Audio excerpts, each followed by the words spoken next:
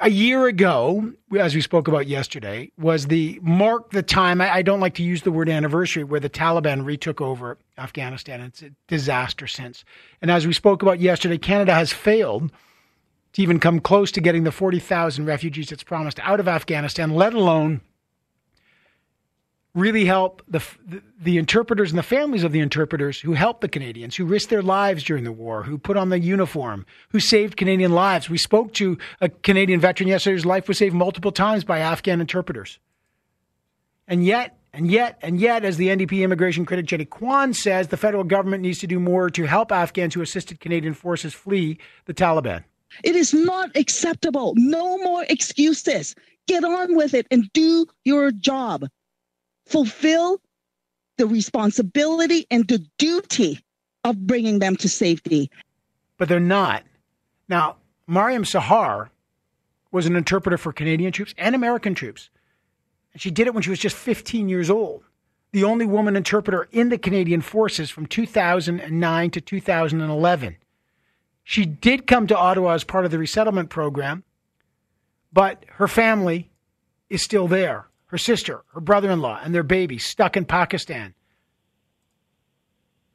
And she joins us now. Mariam Sahar, it's a pleasure to talk to you again and to speak with you again. And I can't believe we're still talking about trying to get your beloved family out into safety. How are you, Mariam?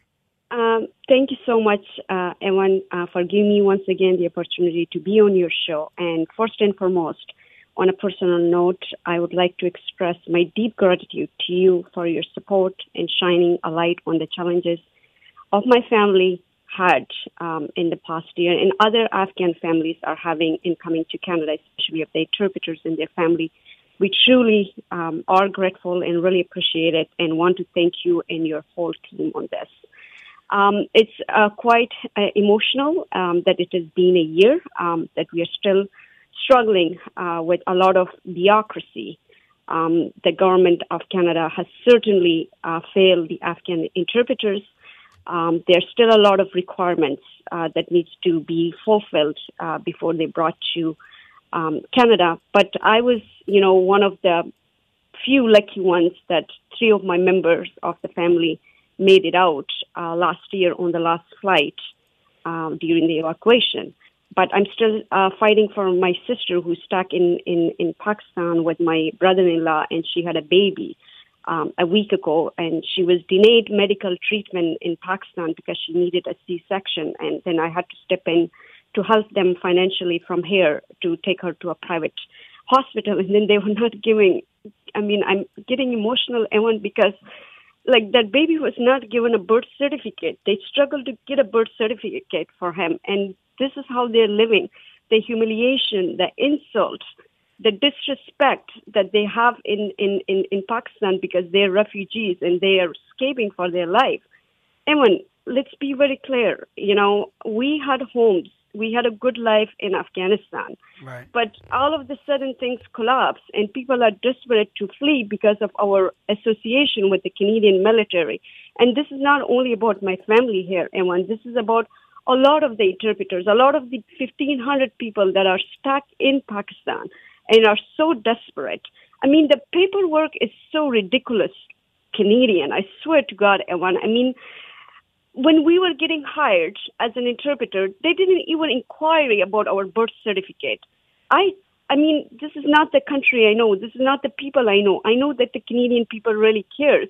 And I really want just once the Canadian government should value a moral leadership, compassion over paperwork. We could also do more to support, these people to come to Canada. And it's simple. Does Canada want to be known as a country of action and compassion or one of a paperwork and cowardice? These people are decent. They care. Our military, our veterans, a lot of other Canadian people, fighting hard. And let me be very clear with you, Ewan, my family, the 3 members that I've arrived, they've been blessed with the generosity of Canadian people. They were resettled within a week, and they had their own Afghan kitchen. How many refugees get that here in the world? And here, them being in Canada and having their own Afghan kitchen within a week. I mean, that's the country I know. That's the people I know. But when you look at the government and the bureaucracy and, the struggle that these people go through in other countries in Afghanistan, I think it's very shameful. And I mean, Canada doesn't deserve that type of a reputation in the world because this country is truly a nice and a generous place for the most vulnerable people, and I have seen it.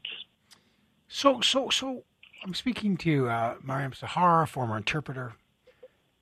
What needs to happen right now? I know you've called this shameful and embarrassment. So if you could speak to the immigration minister right now, what would you want right now? Well, it's simple. Loosen the bureaucratic rules, Evan. Speak to the government of Pakistan to issue the exit permit so the people who are already approved in Pakistan, so they get on the plane and make it to Canada. Speak to the government of Pakistan to issue a border pass so the people who are stuck and who have been given G numbers in Afghanistan, so they can make it to Pakistan and then eventually their documents to be processed and to bring it here. Like, that's all we need from this government. I mean, they're saying 40,000, 17,300 arrived, and then, the Deputy Prime Minister, Chrystia Freeland, is saying, well, we should not be thinking about the past tense. No, we surely do think about the past tense because this is a failure. This is not a success. These are even the people who risk their life, to help this country, to champion the values of this country.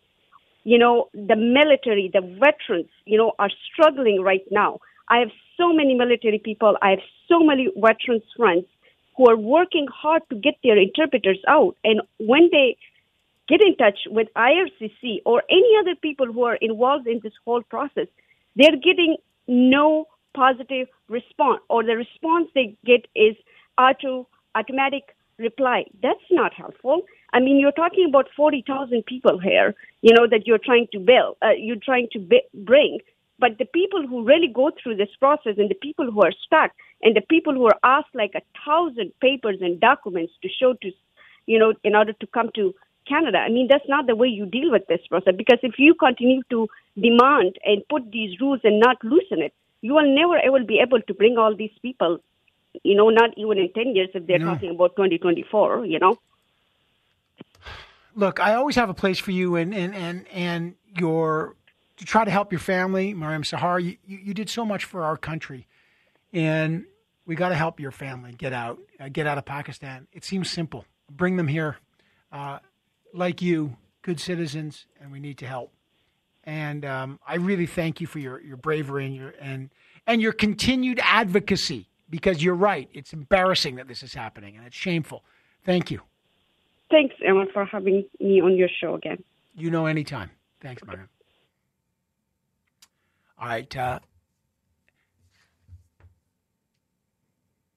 What country are we?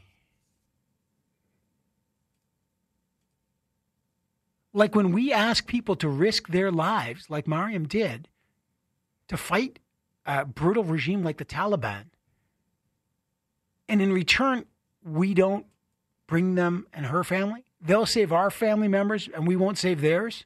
Are you kidding me?